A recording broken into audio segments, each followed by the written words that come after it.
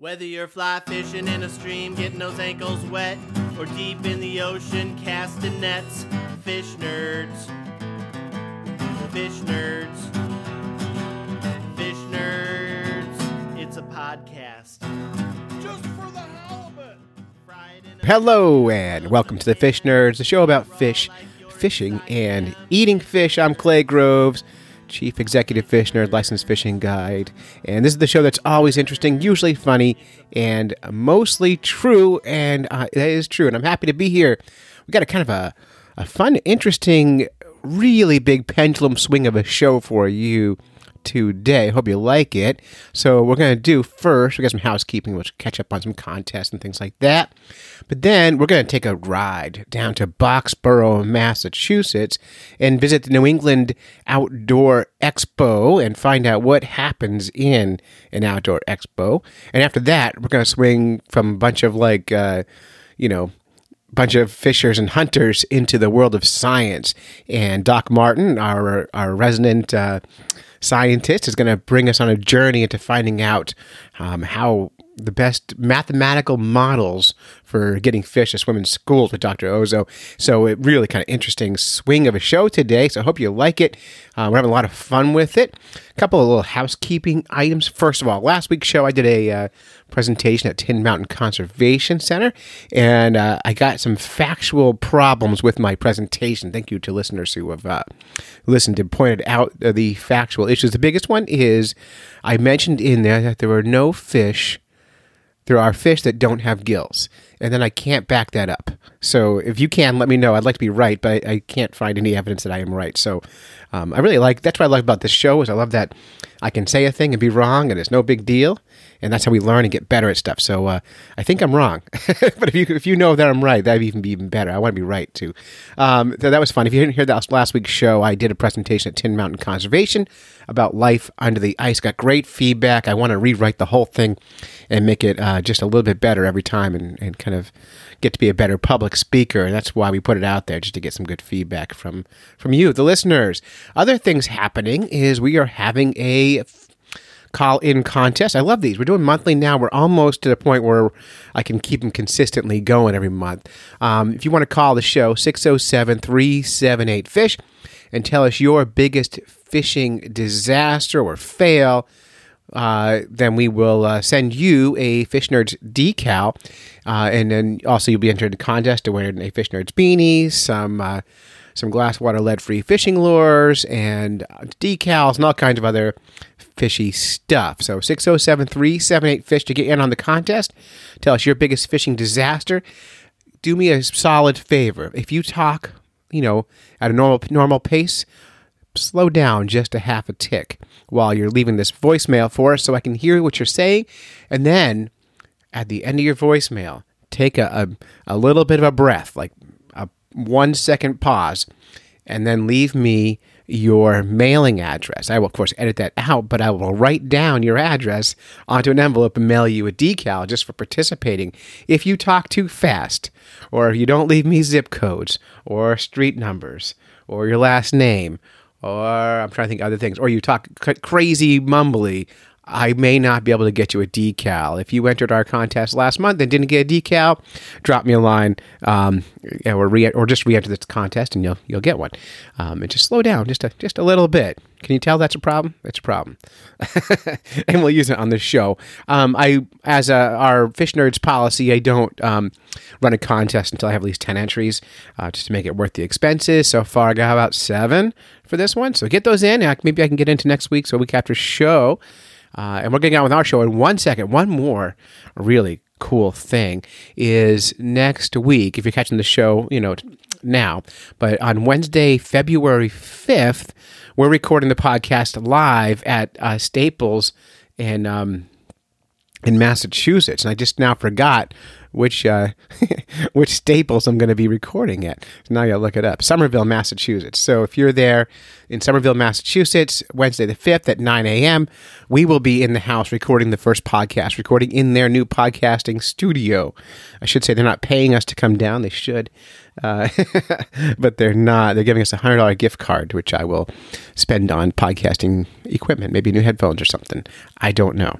But that'll be a lot of fun. So come say hi to us at 9 o'clock, February 5th at Staples in Somerville, Massachusetts. If I see you there, maybe I'll give you a decal or something. I'll have some with me. It'll be a lot of fun. But speaking of fun, let's get on with today's show. So I went down to the New England Outdoor Expo, and the website is neoutdoorexpo.com. Oh, sorry, nefishingexpo.com. And my friend Dan Kenny from Go Fish Danny has a YouTube channel, but he also runs the expo, runs that expo and several others. And I did a quick walk around. I got about 15 short interviews. I asked everyone the same question I asked for our contest this month, which is tell us your biggest fishing disaster. Edited it all up, put it all together for you. I hope you like it, and it kind of gives you a taste of what happens at these expos. I only had about 2 hours, so I couldn't get everybody I want to talk to. There's a few people who I just couldn't make time for, and I apologize in advance. But here is New England Fishing Expo. All right, I'm here with Liam Geary from Backwoods Graphics. Liam, how are you? I'm well. How are you, Clay? Good. So you make our decals, which I've been sending out like crazy this week because we have a contest going on right now. I actually saw that on your Facebook. You did a very good job of posting that. Thank you. In our contest this month, we're asking everybody what is their biggest disaster they've ever had while fishing. So I'm asking you the same question. Tell me about the biggest disaster you ever had while fishing. So one time, I ate a really spicy burrito on the ice, and I did not have a bucket with me, so I had to drill 2 holes next to each other, and I had to poop into the lake. You pooped in the ice hole? I pooped in the ice hole. Now, which state was that? I can't tell you that, Clay. Because in some states, that's not legal. I'm pretty sure that's not legal in any state. I think in Florida, if you could find ice, you could poop on it. Florida, you can do anything. That's right. There's no laws in Florida. Check your headline, Florida man poops in ice hole. Perfect. My daughter's done that also, so I get it. Jay from Crazy Hick Bait Company, crazyhickbaits.com. Hey, Jay, how's it going? How's it going? Doing good. So tell me, what is this? What do you do? What do you sell? I hand pour soft plastic baits. They're 100% hand poured by me. We got varieties of baits. We got large worms up to 16 inches long. We got drop shot baits, and we got your finesse baits as well. Yeah. Tell me about your ice fishing baits. That's my favorite. So. My ice fishing baits, honestly, they've been the best sellers the past couple of years. They're just a little grub with a ball tail, and fish go crazy for them. We've caught, your typical crappie and perch, and we've caught up to, I believe the biggest fish so far is a 29-inch lake trout. Which is great. Well, people forget that giant fish eat tiny things in the wintertime. So Exactly. We caught a 7-pound bass on a 1/32 ounce jig with a maggot on it. So it happens all the time. Nice. All right. So now your website is crazyhickbaits.com, which is great. And so now I want you to tell me your biggest fishing disaster. My biggest fishing disaster. Or fail. Well, my biggest one that really stands out to me is what would have been my first 5-pound bass. Right up to the boat, had my hand about an inch away from his mouth. Line snaps, swims away. I think I was 12, and it still bothers me. Yeah, you got like PTSD from it. Yes, you look so sad. It was terrifying. Well, hey, thank you so much. Thank you. I'm super excited because I'm back here at the Fishing Expo, and my friend Jack is here. Jack, how's it going? Good. How are you? Good. So what's your company? Daddy Mac Lures. Yep, Daddy Mac Lures. And you've been a friend of the podcast now since the beginning, since 2013. We've been doing this together, right? Absolutely. Yep. Every year we make time for each other. It's That's great. right. Yep. And so you're at Daddy Mac Lures. Tell us about your company. So we've been in existence since 2013. We specialize in swim baits, both salt and freshwater. Our roots are basically a saltwater company, but we've made it into the freshwater market. Yeah, and I use your lures all the time. We catch a ton of fish on them. Oh, yeah. We do too. We love them. All right, so and it's daddymaclures.com? Yep, daddymaclures.com. We have you can buy anything that we have on there. Yep. And we're in several retailers. Yeah, and the swim baits are great because they're hinged with Kevlar between them and all that. Yeah, they have Kevlar. You can put scent in them. It's a fabric-based bait. Yeah, they're great. Yeah. And they catch fish, which is all that really matters. That's the more important thing, right? Yeah. So I'm asking everyone the same question today, Jack. What is your biggest disaster you ever had while fishing? Biggest disaster while fishing. So actually fishing or getting to fishing? Don't care. Okay. So I fell asleep rounding Provincetown at 3 a.m. and ended up on the beach in my boat. You fell asleep in your boat? I was driving my boat. You fell asleep around. driving your boat? I was tired. I was trying to get to the mooring field so I could hook up to a mooring and go to sleep. And I didn't make it, and I ended up on Wood End, high and dry. What could have been worse? Did you hit any rocks or anything? No rocks. It's all sand, thankfully. But I don't think I slept for 3 days after that. Because it'd be anxious, right? Yeah. Now, was there alcohol involved? No alcohol. No, No. just tired. Never mix that in fishing. Smart move. Smart move. A lot of people do mix them, but they don't go well. So No, it doesn't. perfect. Thank you. All right, thanks. All right, I'm here with Go Fish Dan. Dan, how are you? Hey, I'm doing great, Clay. Thanks for stopping by the show. Hey, no problem. So tell us about, you have now 3 expos going on. Correct. Yep, we're at the New England Fishing Expo now, which is the last weekend in January. And then we have one coming up February 14th through 16th in Messina, New York. And then... I hear that one's an exciting one, by the way. Oh, that one's going to be really good. It's in a great area, a hardcore fishing area of the country. And then in your home state of New Hampshire, we have one at the Hampshire Dome, March 6th through the 8th. So, yeah, it's showtime. Yeah, this is what you've been doing for years. I've been watching your trajectory now for probably since 2011 or 12, Yeah. and just seeing the growth of your show. What is different about your show than other shows? I don't know so much different. I really take pride in the quality of the vendors, having really good companies, big brands, mom and pop brands, really good seminars, and I guess what sets me apart, sadly, is a lot of shows that allow in, bath fitters, gutters, windows, doors, trinkets, and flea market garbage, and we don't allow that in our shows, and it kind of resonates with the outdoorsman. Right. So no one's taking our card and selling our Right. addresses to people and all that. So that's nice. No cruise line people or anything like that. So, but that's just as I guess a formula that's worked for me. Perfect.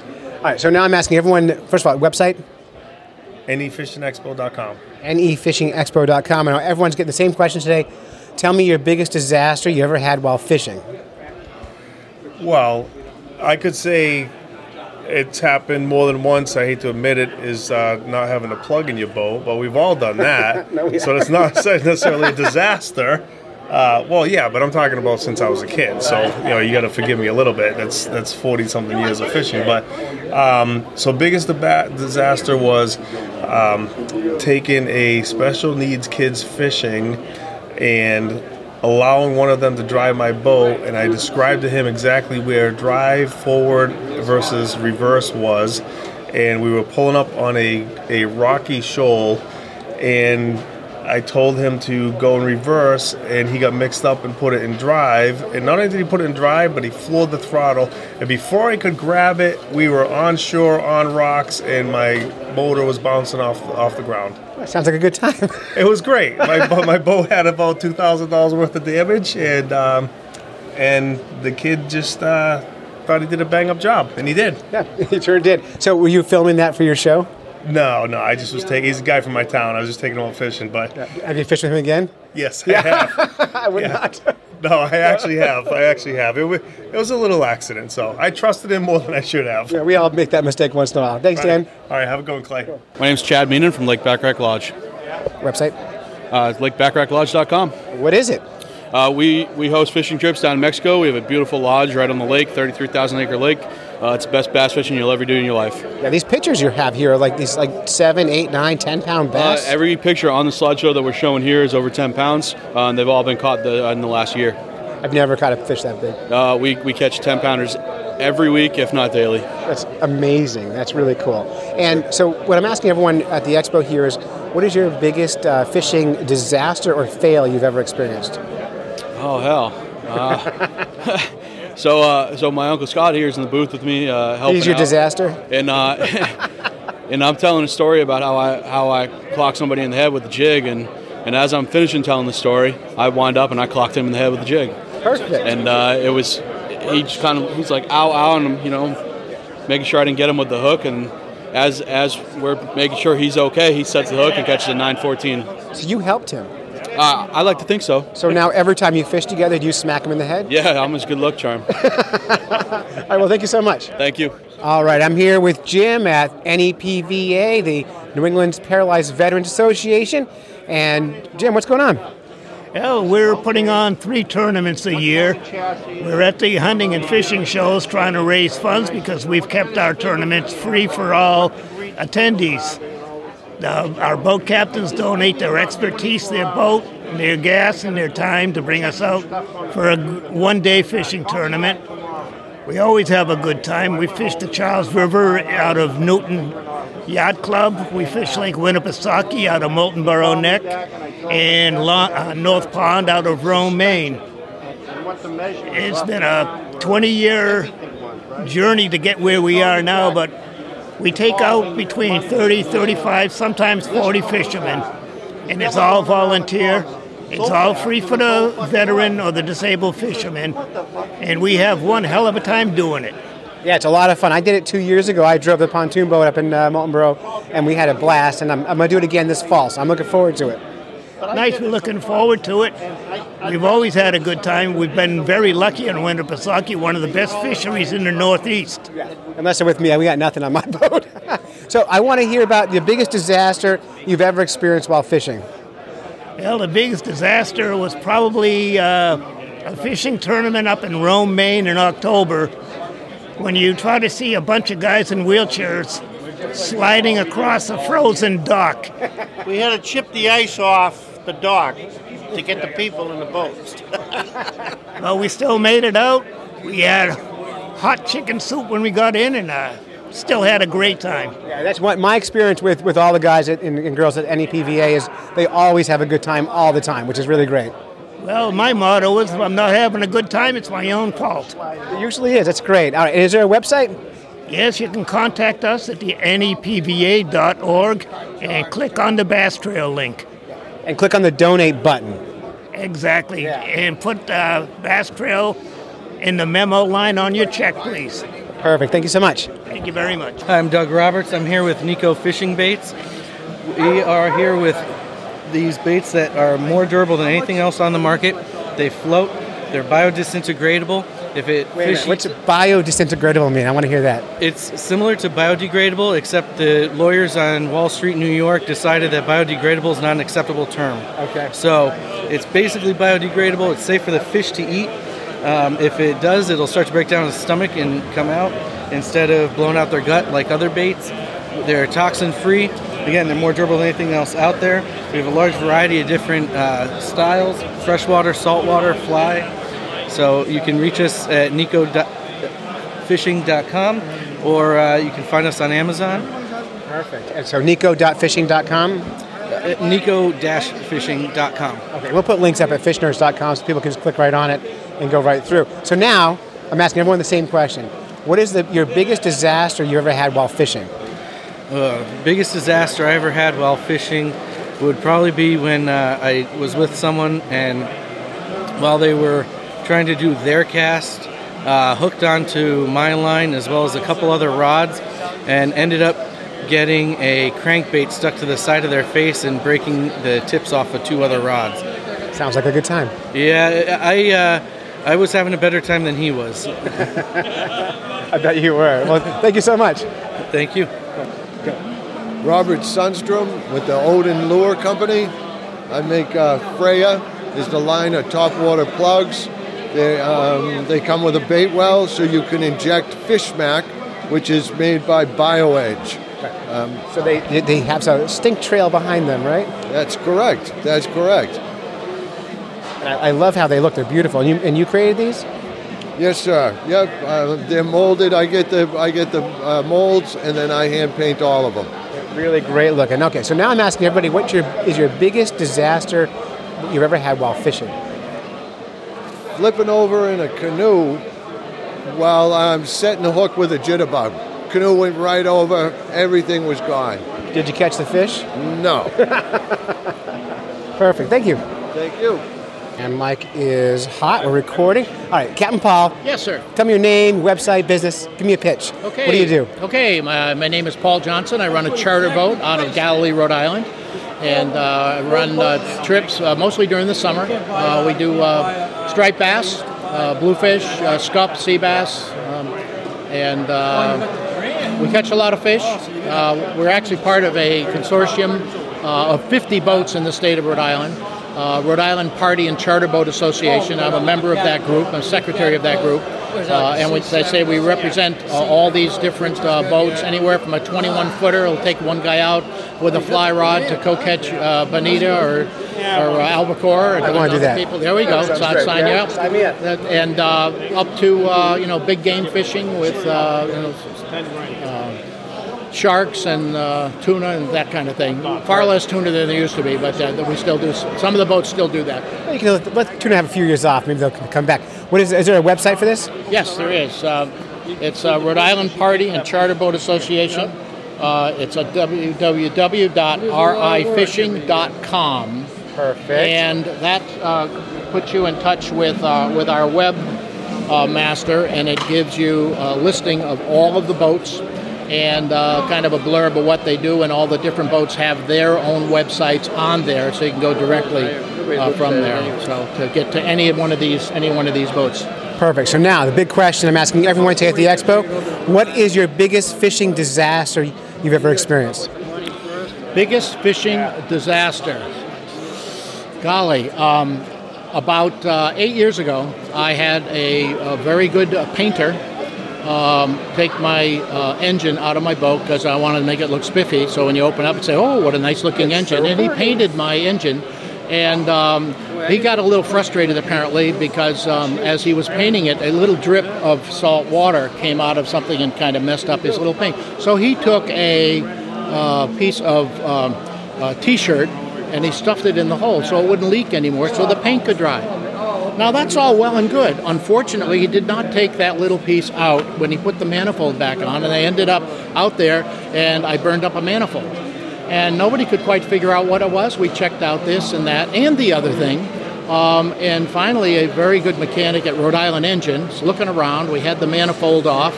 That was a second manifold. He reaches in and he pulls out this wad of T-shirt.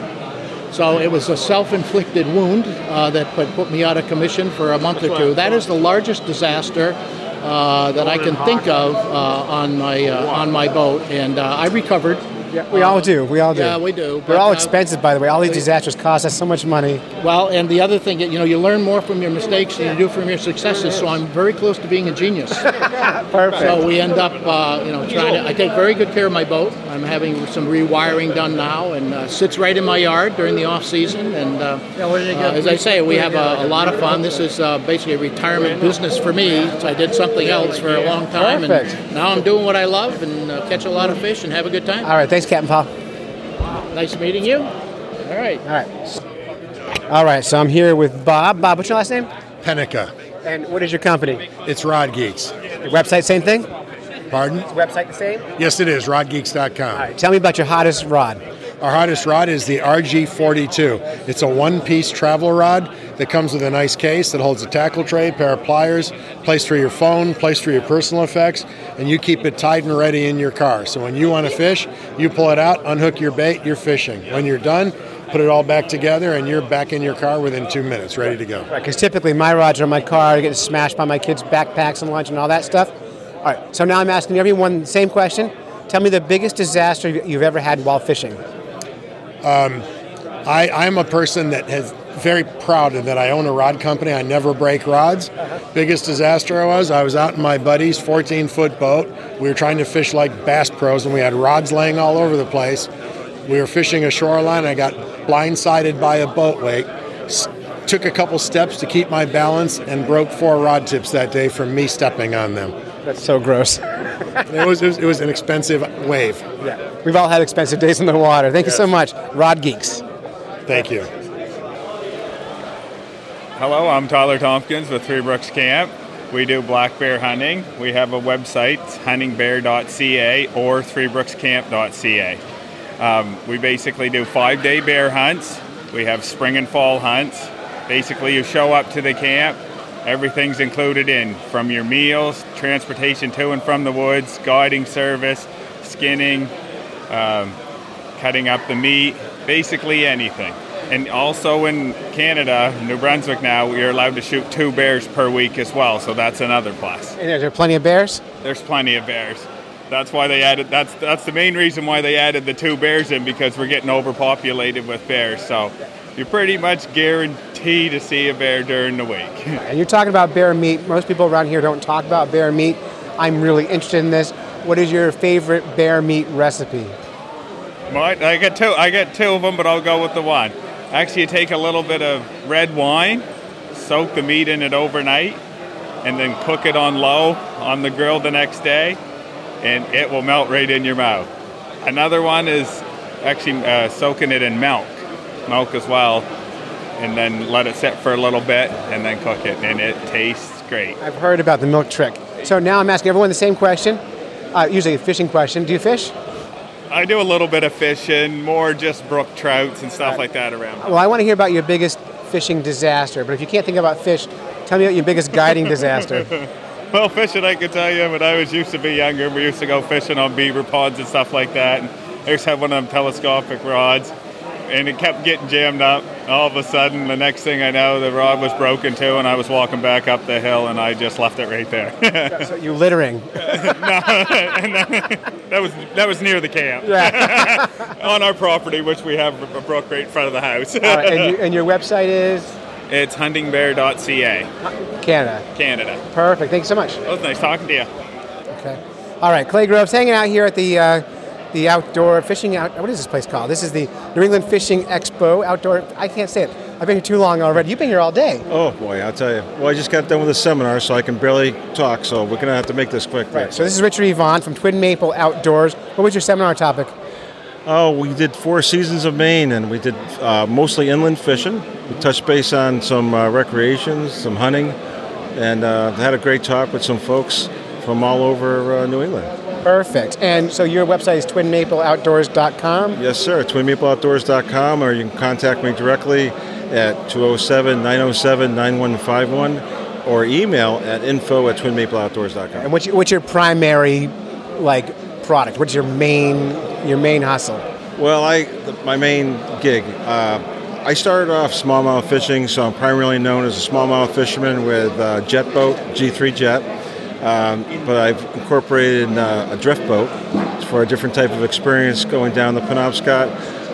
And I also do the West Branch for the salmon, the brook trout, and last year we incorporated a fly-in trip for Arctic char. Okay, I want to do that.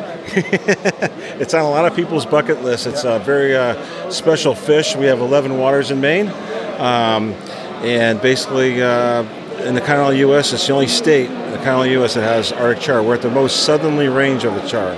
Right, and now tell me, I did a lecture last night, a science lecture. Somebody asked me the difference between a char and a trout. So now I'm going to ask you, how are they different? Okay, a char. So a brook trout's a char, a lake trout's a char. That's correct. Right? We have 3 chars in Maine. Right. We've got the lake trout, we've got the brook trout, and we have the Arctic char, nicknamed blueback. So a trout is just a general term of a trout. A trout is a trout. It can be a rainbow, it can be a brook, it can be a brown. When you specify char, that's specifying a certain species of trout. And it's very unique because they're a cold water fish. They enjoy 40-degree water, and we love them. They're very good. Just a great sport fish. They're good eating, and they're indigenous in Maine. And we have one of the largest brook trout fisheries going in the continental U.S. So we're very lucky, fortunate, grateful that we have that. Perfect. And so now the question I'm asking everybody at the expo, and you're my last interview today, so everyone's going to ask the same question. It's, tell me about your biggest disaster you've ever had while fishing. Okay. While fishing, I have a good hunting one, but we'll do fishing. Okay. We make a fishing show. Okay, we'll do it. Okay, my greatest disaster, fortunately, it wasn't really a disaster because it was actually the people were very grateful. But I had when you're in any boat and you're in a rocky river, you're subject to hitting a rock at any time. So my standing rule is when the boat's in motion, so I'm not spot locked or I'm not anchored, you need to be sitting down. It's a good rule. Yep. So, you take kids out, and kids can't sit still very long. They have short attention spans. So unfortunately, this one girl was a little antsy, stood up at the wrong time, hit a rock, went overboard. Yeah. It's going to happen to every captain out there. Now, my suggestion to any captain is never leave your ship.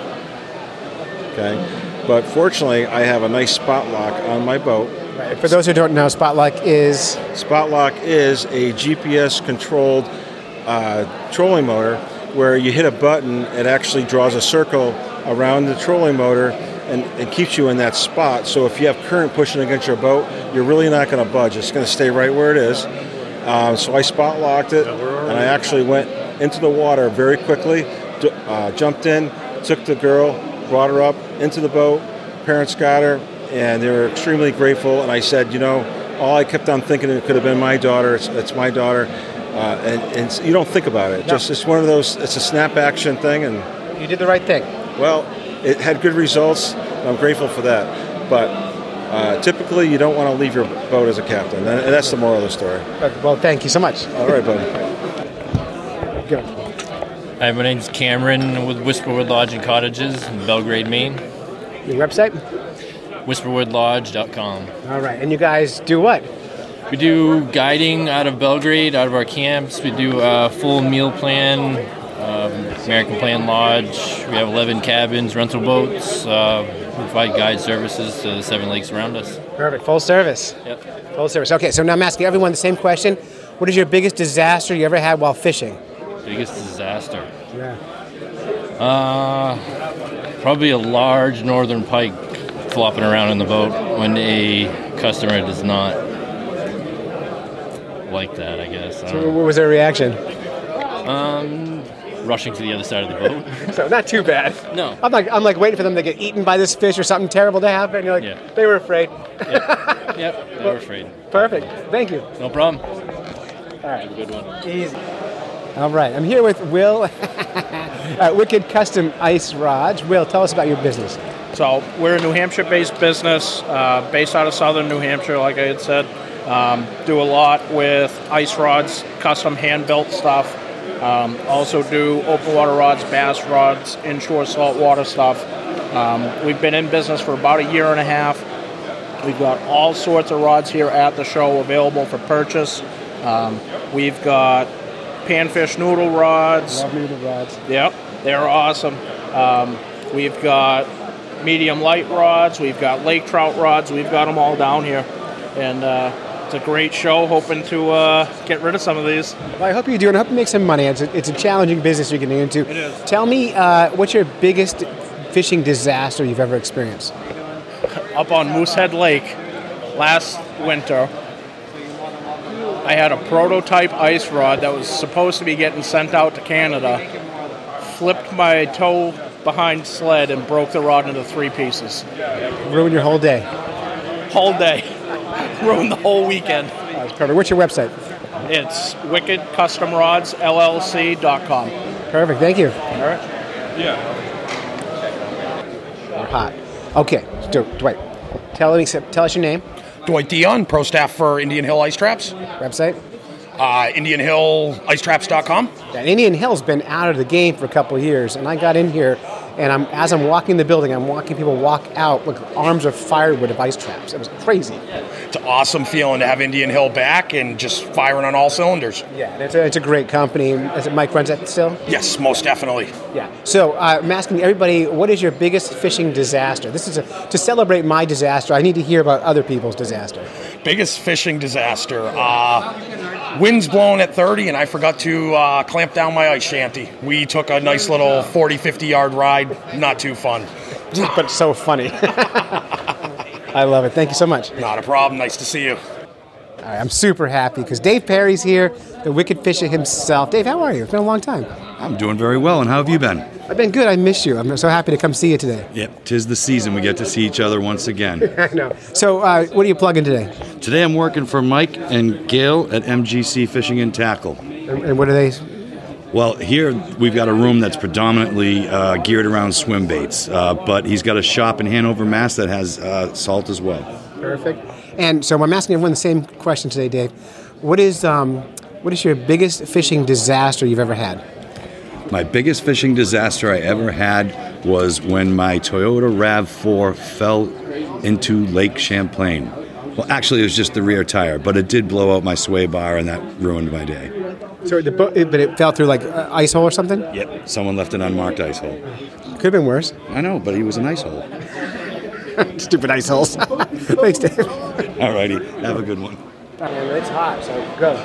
Hi, I'm Thomas Arl. Everybody knows me as Captain Tom O. I presently own the Yankee Fishing Fleet out of Gloucester, Mass. We do all sorts of trips. We do half day, all day, 12-hour trips. We actually have a boat that has 40 bunks down below, and we go for 1 and 2 days at a time. Those are very popular. And we'll be starting up April 15th until Thanksgiving next year. Always looking forward to catching a few fish. That's perfect. Do you have a website? Yes, our website is yankeefleet.com. By all means, check it out. It has all the information on it and all the booking trips. And I've been to Gloucester and seen your boats, so I'm actually happy to talk to you. I like this. Great. So we're asking everyone the same question today. We're asking everybody, what is your biggest disaster you've ever had while fishing? Biggest disaster? Well, I mean, obviously you deal with a lot of people, and there's a lot of medical issues that go on. We've had heart attacks on the boat, and helicopters lifting them off, and all that good stuff. Other than that, the routine breakdowns kind of thing. But fortunately, we haven't had any real disastrous situations. Heart attacks sound pretty terrible. That's not as funny as I was hoping for.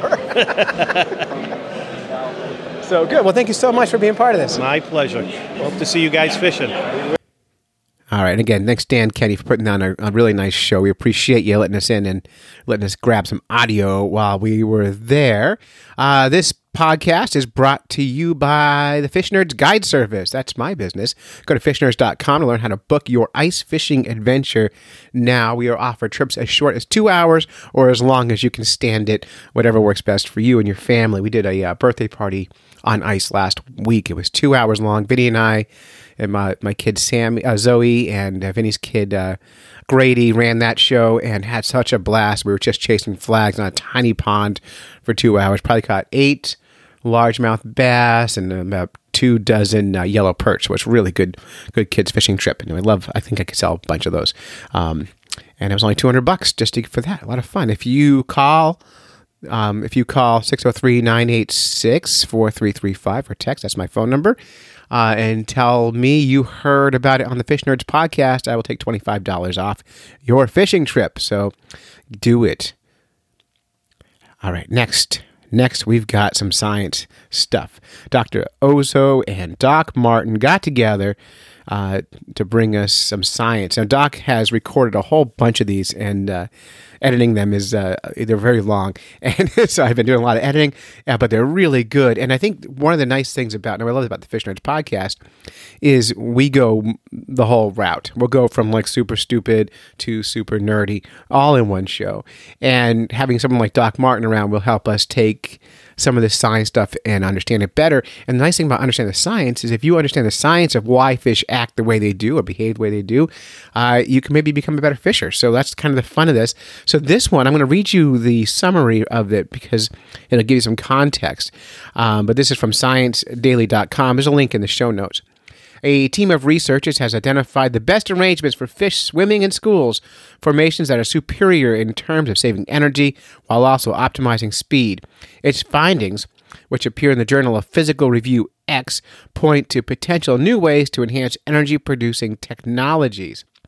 The work conducted by researchers at New York University's Courant Institute of Mathematical Scientists, yeah, we're doing math, also confirms a long-held belief fish swimming in orderly groups or formations spend less energy and move faster than when swimming alone.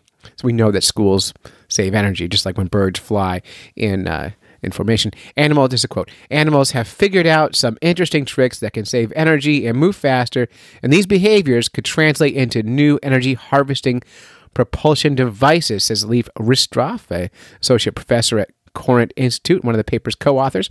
Our model could inform how to optimize such techniques. Using a new type of mathematical model, the team, which also included Michael Shelley, a professor, and Anand Ozo, who we're going to hear from today, an assistant professor at the New Jersey Institute of Technology, focused on several arrangements of swimmers to see which were the best in terms of saving energy required to swim and enhancing the speed of swimming in a group. In particular, using computer simulations, they examined how multiple flapping swimmers, I love that phrase, emit vortices or swirling flows and also interact with vortex flows produced by others in the school. So that's kind of a summary. They're going to dive deep on this. It's going to get nerdy. It's going to work your brain out. I hope you love it. And thank you again for so much for listening. Here is Doc Martin and Dr. Ozo. Sure. My name is Anand Ozo. I'm a assistant professor in the Department of Mathematical Sciences at the New Jersey Institute of Technology, which is located in Newark, New Jersey. The research that we're going to talk about is a publication that I found through the site Science Daily, which I produce a lot. And I think the way Science Daily titled it was the best classroom shapes for fish swimming in schools. But I really like your title of your paper much better, which was Lattices of Hydrodynamically Interacting Flapping Swimmers. And those flapping swimmers are, I guess, the math or physics speak for fish. That's right. So what sparked this particular research? So I guess so it comes about from really a long-standing puzzle in the scientific community. So I think this has captured the attention of biologists, physicists, and some mathematicians. In the puzzle is, why do fish and birds organize into these coherent groups? So I think a lot of us have seen either in videos or in real life, you get beautiful formations of birds. You can get tens of thousands of birds, like starling flocks, making beautiful patterns as they're flocking. And fish schools also, you can generate schools with lots of fish, and they're interacting in a very complex way, and it's not clear why they do this or even how they do this. And a lot of the biological literature has been focused on looking at social interactions between fish, and trying to understand whether schooling has a social purpose. But typically, the role of the water, so the fluid dynamical effects, are typically neglected. So that's really what motivated our work. So we wanted to try to understand whether the fact that you have a bunch of fish each beating their tails and stirring the fluid around them, could that somehow cause them to want to execute this kind of coherent motion? Cool. So you're taking away that biological component and looking purely at just the math and the physics of it. Like maybe this is just beneficial because it makes things easier for them for some reason physically. That's absolutely right. So that's a great point. So I should emphasize that the truth in some sense probably involves a strong biological component, right? There's probably a strong social component that influences schooling behavior, but this is kind of a physics or a math approach where you try to strip the system down into its simplest constituents and just isolate one effect. So the effect that we're isolating here is fluid dynamical effects. And basically the work here is studying that. And now that we have some understanding of that, we can now try in future work to build in social interactions and other more biologically motivated effects that other people have studied.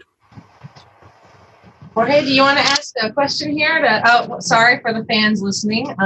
They've met Dr. Ballister before, and so he is my physics advisor, and he's just going to help me ask the right kind of questions here as like a translator. I just want to say that I love that title about the flapping swimmers from Lattice. And also love that it's published in Physics X, Physical Review X. So, but for the fans, can we discuss what a lattice is? What's a phalanx, a diamond formation, tetrahedron? that are, it's in your introduction, but it seems these arrangements seem to play an important role. Sure. So basically, yeah. So as the title of the paper suggests, we're looking at orderly formations of swimmers. So of course, in the field, things are a lot more complicated, and schools don't assume kind of rigid lattice structures, but they're kind of they're maybe the easiest thing to study mathematically. So that's what we studied. So I'll start with the one we started with was what we called an inline formation. So that's where you have a line of fish. So it's a line arranged in the direction of motion. So basically you have one fish behind the other, and each fish is separated by some fixed distance.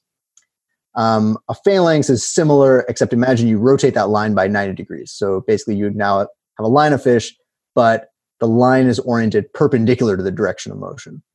So you have like this line, let's say, that's oriented vertically, but that's moving horizontally.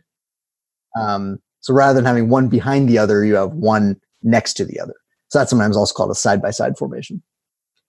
What else do we have? So a rectangular lattice is, I guess, what it sounds like. So it's imagine you have a bunch of fish.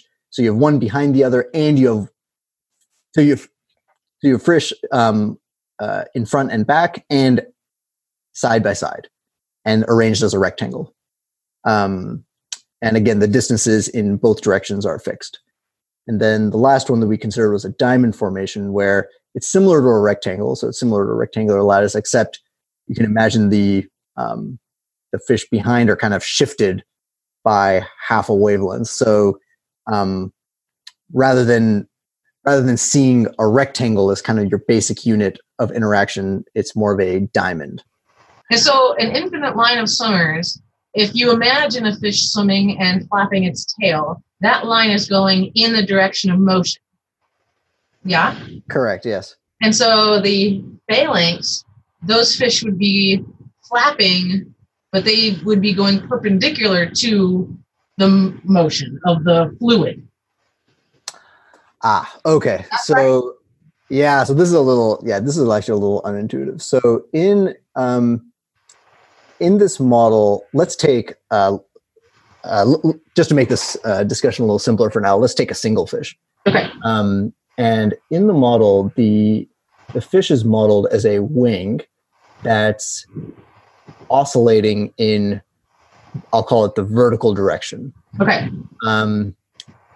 And what's a little weird about this is that you can actually have an oscillation in the vertical direction that leads to motion in the horizontal direction.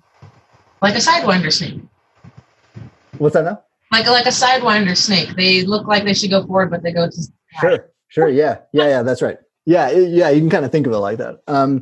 So this itself actually was a subject of research that I wasn't involved in, but I think occurred in the same lab that I was working in maybe about 10 years ago.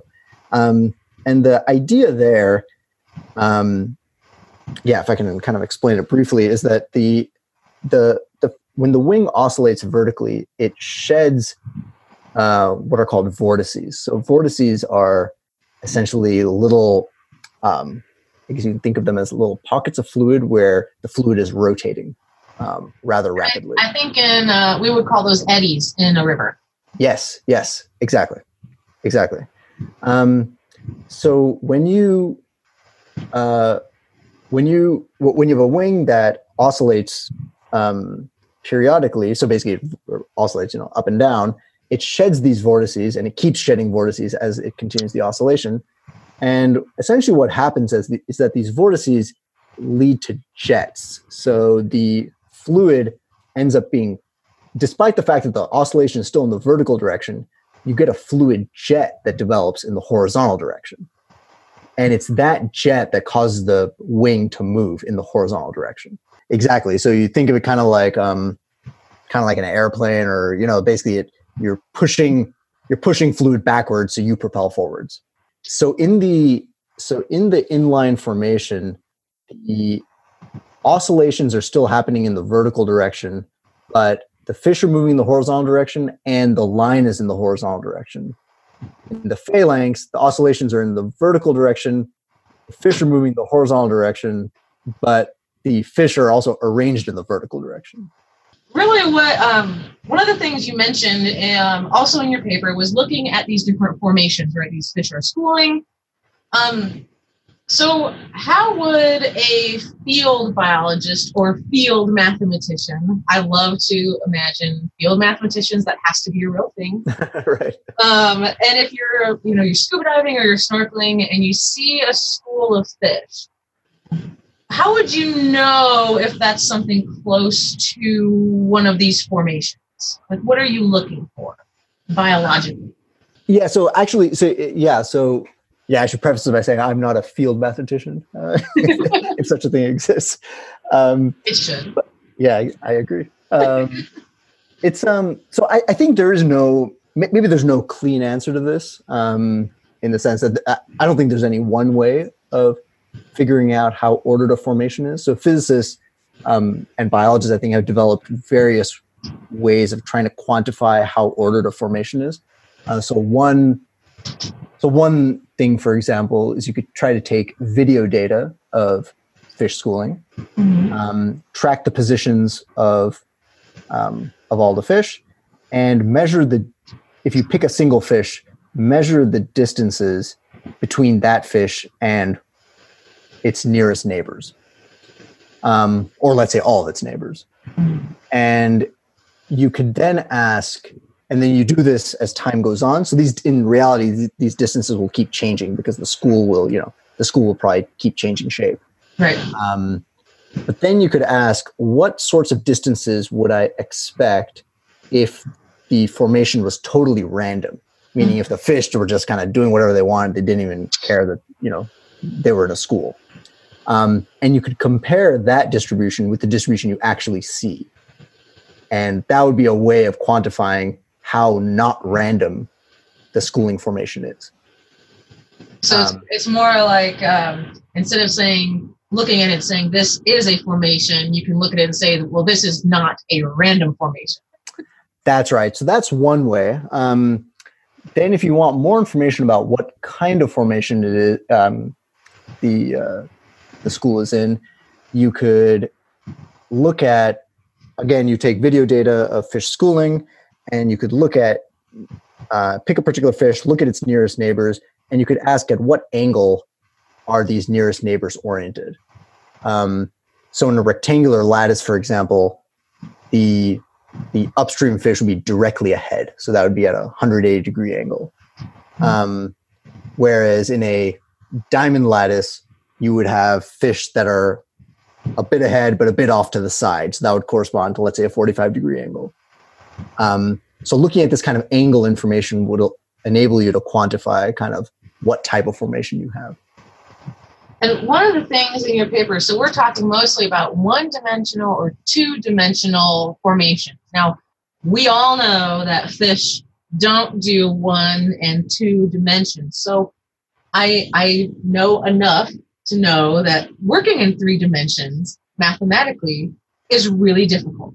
Right. So is that, are you just working up to that, or what is the next step, and do you imagine doing something in 3 dimensions at some point? Yeah, that's a great question. So that is what I would like to do next. I would like to, because like you said, we live in a 3-dimensional world, so it makes sense to do things in 3D. So that is really what I'd like to do next. So this maybe is a little bit technical, but I'll that's because I love this stuff. Let's do it. I'll subject your listeners to it. It's a bit of so I should start by saying the conceptual model. So basically our model of fish as wings that oscillate and, stir the fluid around them. That concept is not inherently 2-dimensional. That can be extended to 3 pretty easily. The only, I guess, one small complication is that right now the motion of the wings is sort of simulated in 2 dimensions. I would need to then simulate it in 3, and I would need to try to understand if there's motion in the 3rd dimension, and I would need to keep track of that. But that, I think, is more of kind of a, that's more of a, it's not a major hurdle. The main hurdle, which is again a little technical, is So I've given you the story about how wings shed vortices, but really what I want to know is what is the force on each of these wings, because that's what determines whether, that determines how fast the school moves, basically. And to calculate this force, it's a little unintuitive, but it turns out that is much easier to do in 2 dimensions than in 3. And that's because the machine I use basically is based on complex numbers. So if your listeners remember, there's this weird stuff that comes about when you learn math in high school where you introduce this new number system involving complex numbers. But if you remember, the complex numbers are inherently 2-dimensional. They live in the plane. There's an X and a Y, and there is no Z.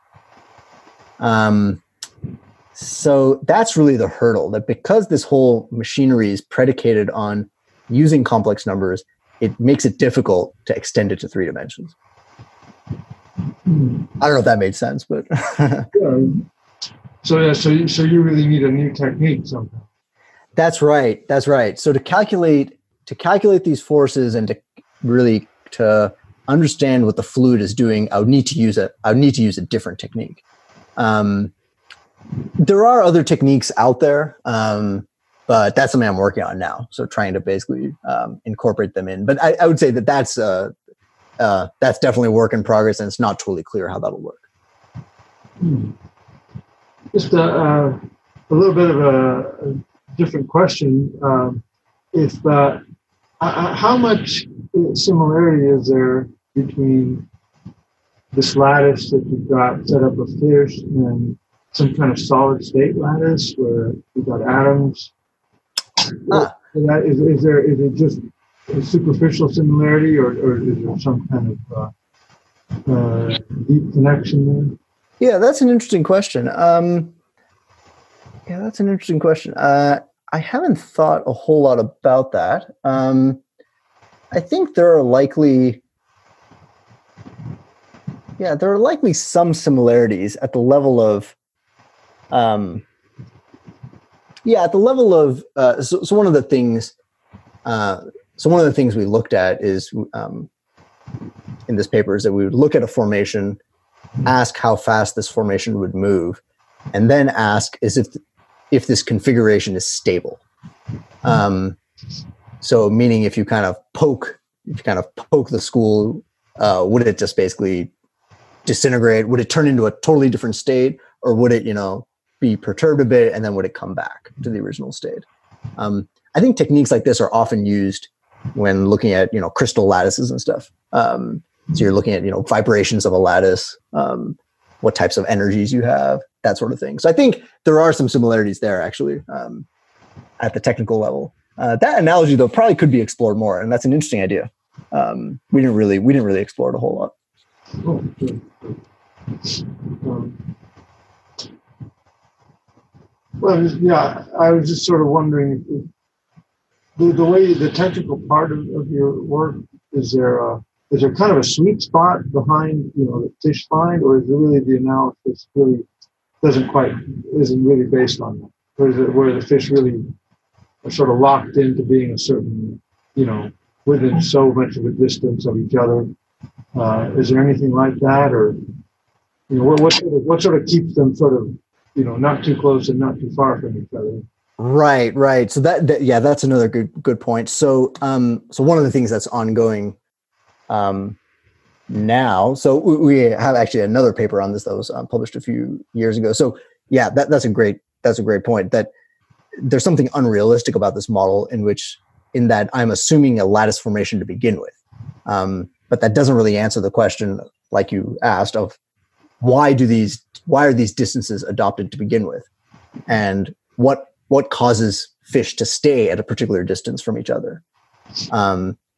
And that actually, so that's, like I said, it's kind of ongoing. So I have a student working on this now.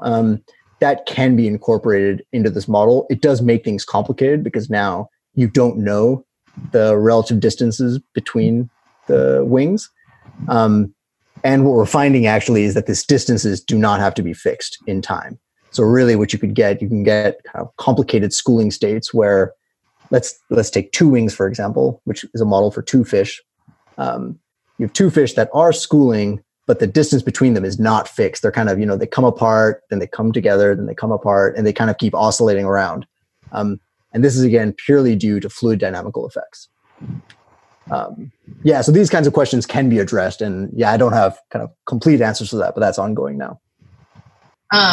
So one of the things you state in your study that makes it more novel and new and exciting is that you're allowing for these little vortexes to decay in strength. So and I can actually imagine that, right? So your fish is swimming along and it's flapping its little fins. It flaps its fins. You get the little swirly vortex eddy thing, and that goes away, right? It doesn't exist forever. Sure. And so that's kind of what your model is taking into account for. Like, it makes this little eddy, and then eventually that decays over time, and then it makes another one, and that kind of continues. So super cool that you can do that.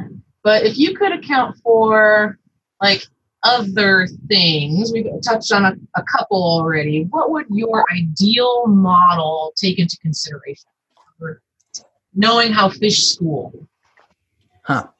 Yeah, let me see. There are a number of things. So we've mentioned some of them. So one is three-dimensional effects. The other is the fact that in reality, fish schools do not look like lattices, and really the fish are free to choose their relative positions. That was a question that Jorge asked, basically. You make a good observation about the vortex decay. So this actually, like you said, this is something that's very I think it's easy to imagine that when fish flap their tails, they shed these vortices, but they don't stick around forever. This process actually is not super well understood. So that admittedly is a sort of, I think it's kind of a made up part of the model. We just kind of put it in by hand. I think a better model for how exactly these vortices break down would be pretty useful. So there has been some work on this in the literature. I just didn't, kind of for the sake of simplicity, I didn't really incorporate the full force of that into this model. So sort of understanding how vortices break apart, that would be useful, because that presumably is important when you're looking at interactions between wings. Then I think the main, or I don't know about the main, but another thing is that right now my fish is just a wing that's oscillating in the vertical direction. But fish in reality are much more complicated. They have bodies. The bodies are often flexible. So in this work, the wing was rigid, but in reality, the fish's body is kind of bendy. Also, when the fish flap, they don't flap their entire bodies. They have, they kind of have these undulations, and then sometimes they send a wave from their head to their tail. So sort of incorporating more realistic fish-like motion, I think could be quite valuable. This work again was kind of our, kind of the lowest order stab at like the simplest model for what a fish could be. But you gotta start somewhere. You gotta start somewhere, exactly. But incorporating more realistic motion, I think could also be really interesting. Very cool. So just a couple more questions. I'm going to go a little bit off of the mathematics and physics and ask you some biologist and psychology questions. Sure. So a few episodes ago, we interviewed Dr. Jonathan Balcombe, and he wrote the book, What a Fish Knows. And his argument is that fish are sentient feeling beings. So do you think that fish know that they are utilizing these different vortices and flow patterns? And what does that mean to you? It's an interesting question. Being a mathematician, I don't spend much of my day thinking about stuff like this. But it's definitely an interesting question. So, I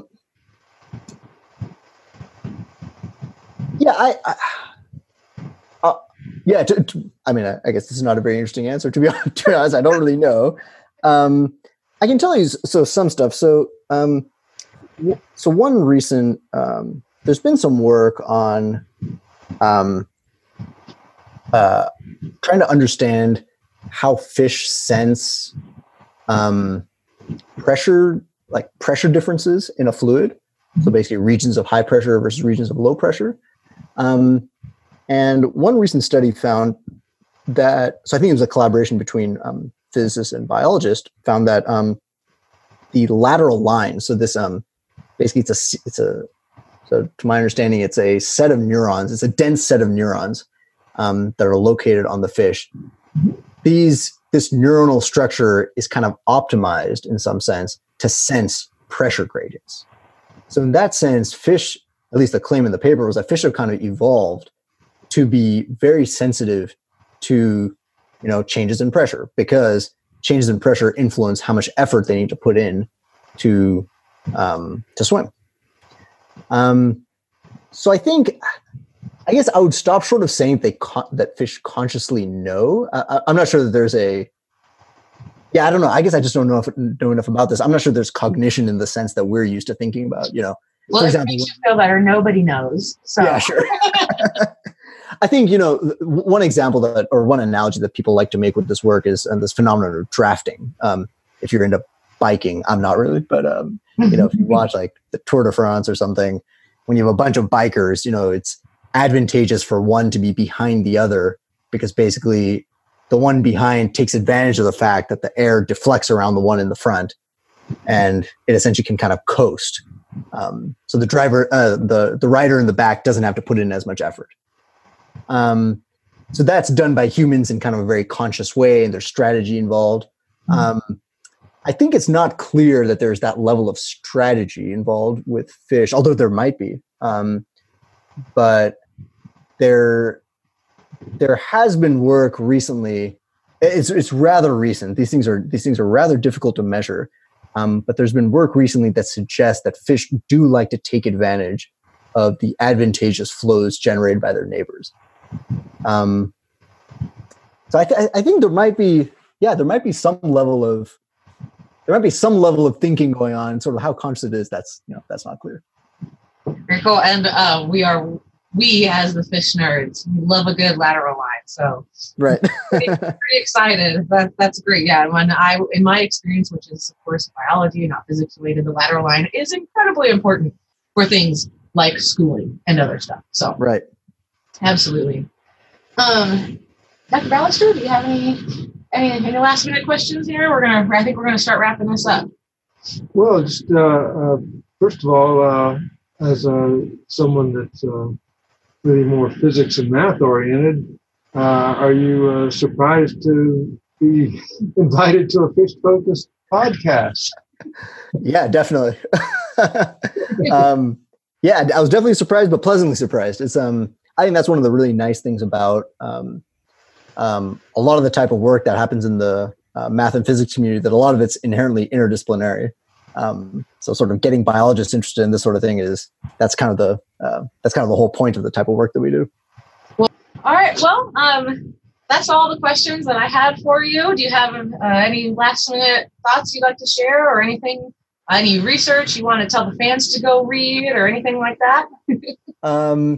No, I think I'll just I'll put in a brief plug that the paper that you referenced in the beginning, you can look it up online, and it's open access. So it's actually, I think it's free for anyone to view. So yeah, the paper can be looked at. There are a bunch of, there are a couple of videos attached to it, so you can watch the videos. There are a couple of pictures also. So, and there's a popular summary that's kind of written for non-specialists. So yeah, so if you're interested, I would encourage your audience to take a look, and I'm always happy to take questions by email or anything like that. Awesome. Well, I will share those links with Clay. He's our chief executive fish nerd that does all the website stuff. So he'll put that up along with this episode when it comes out.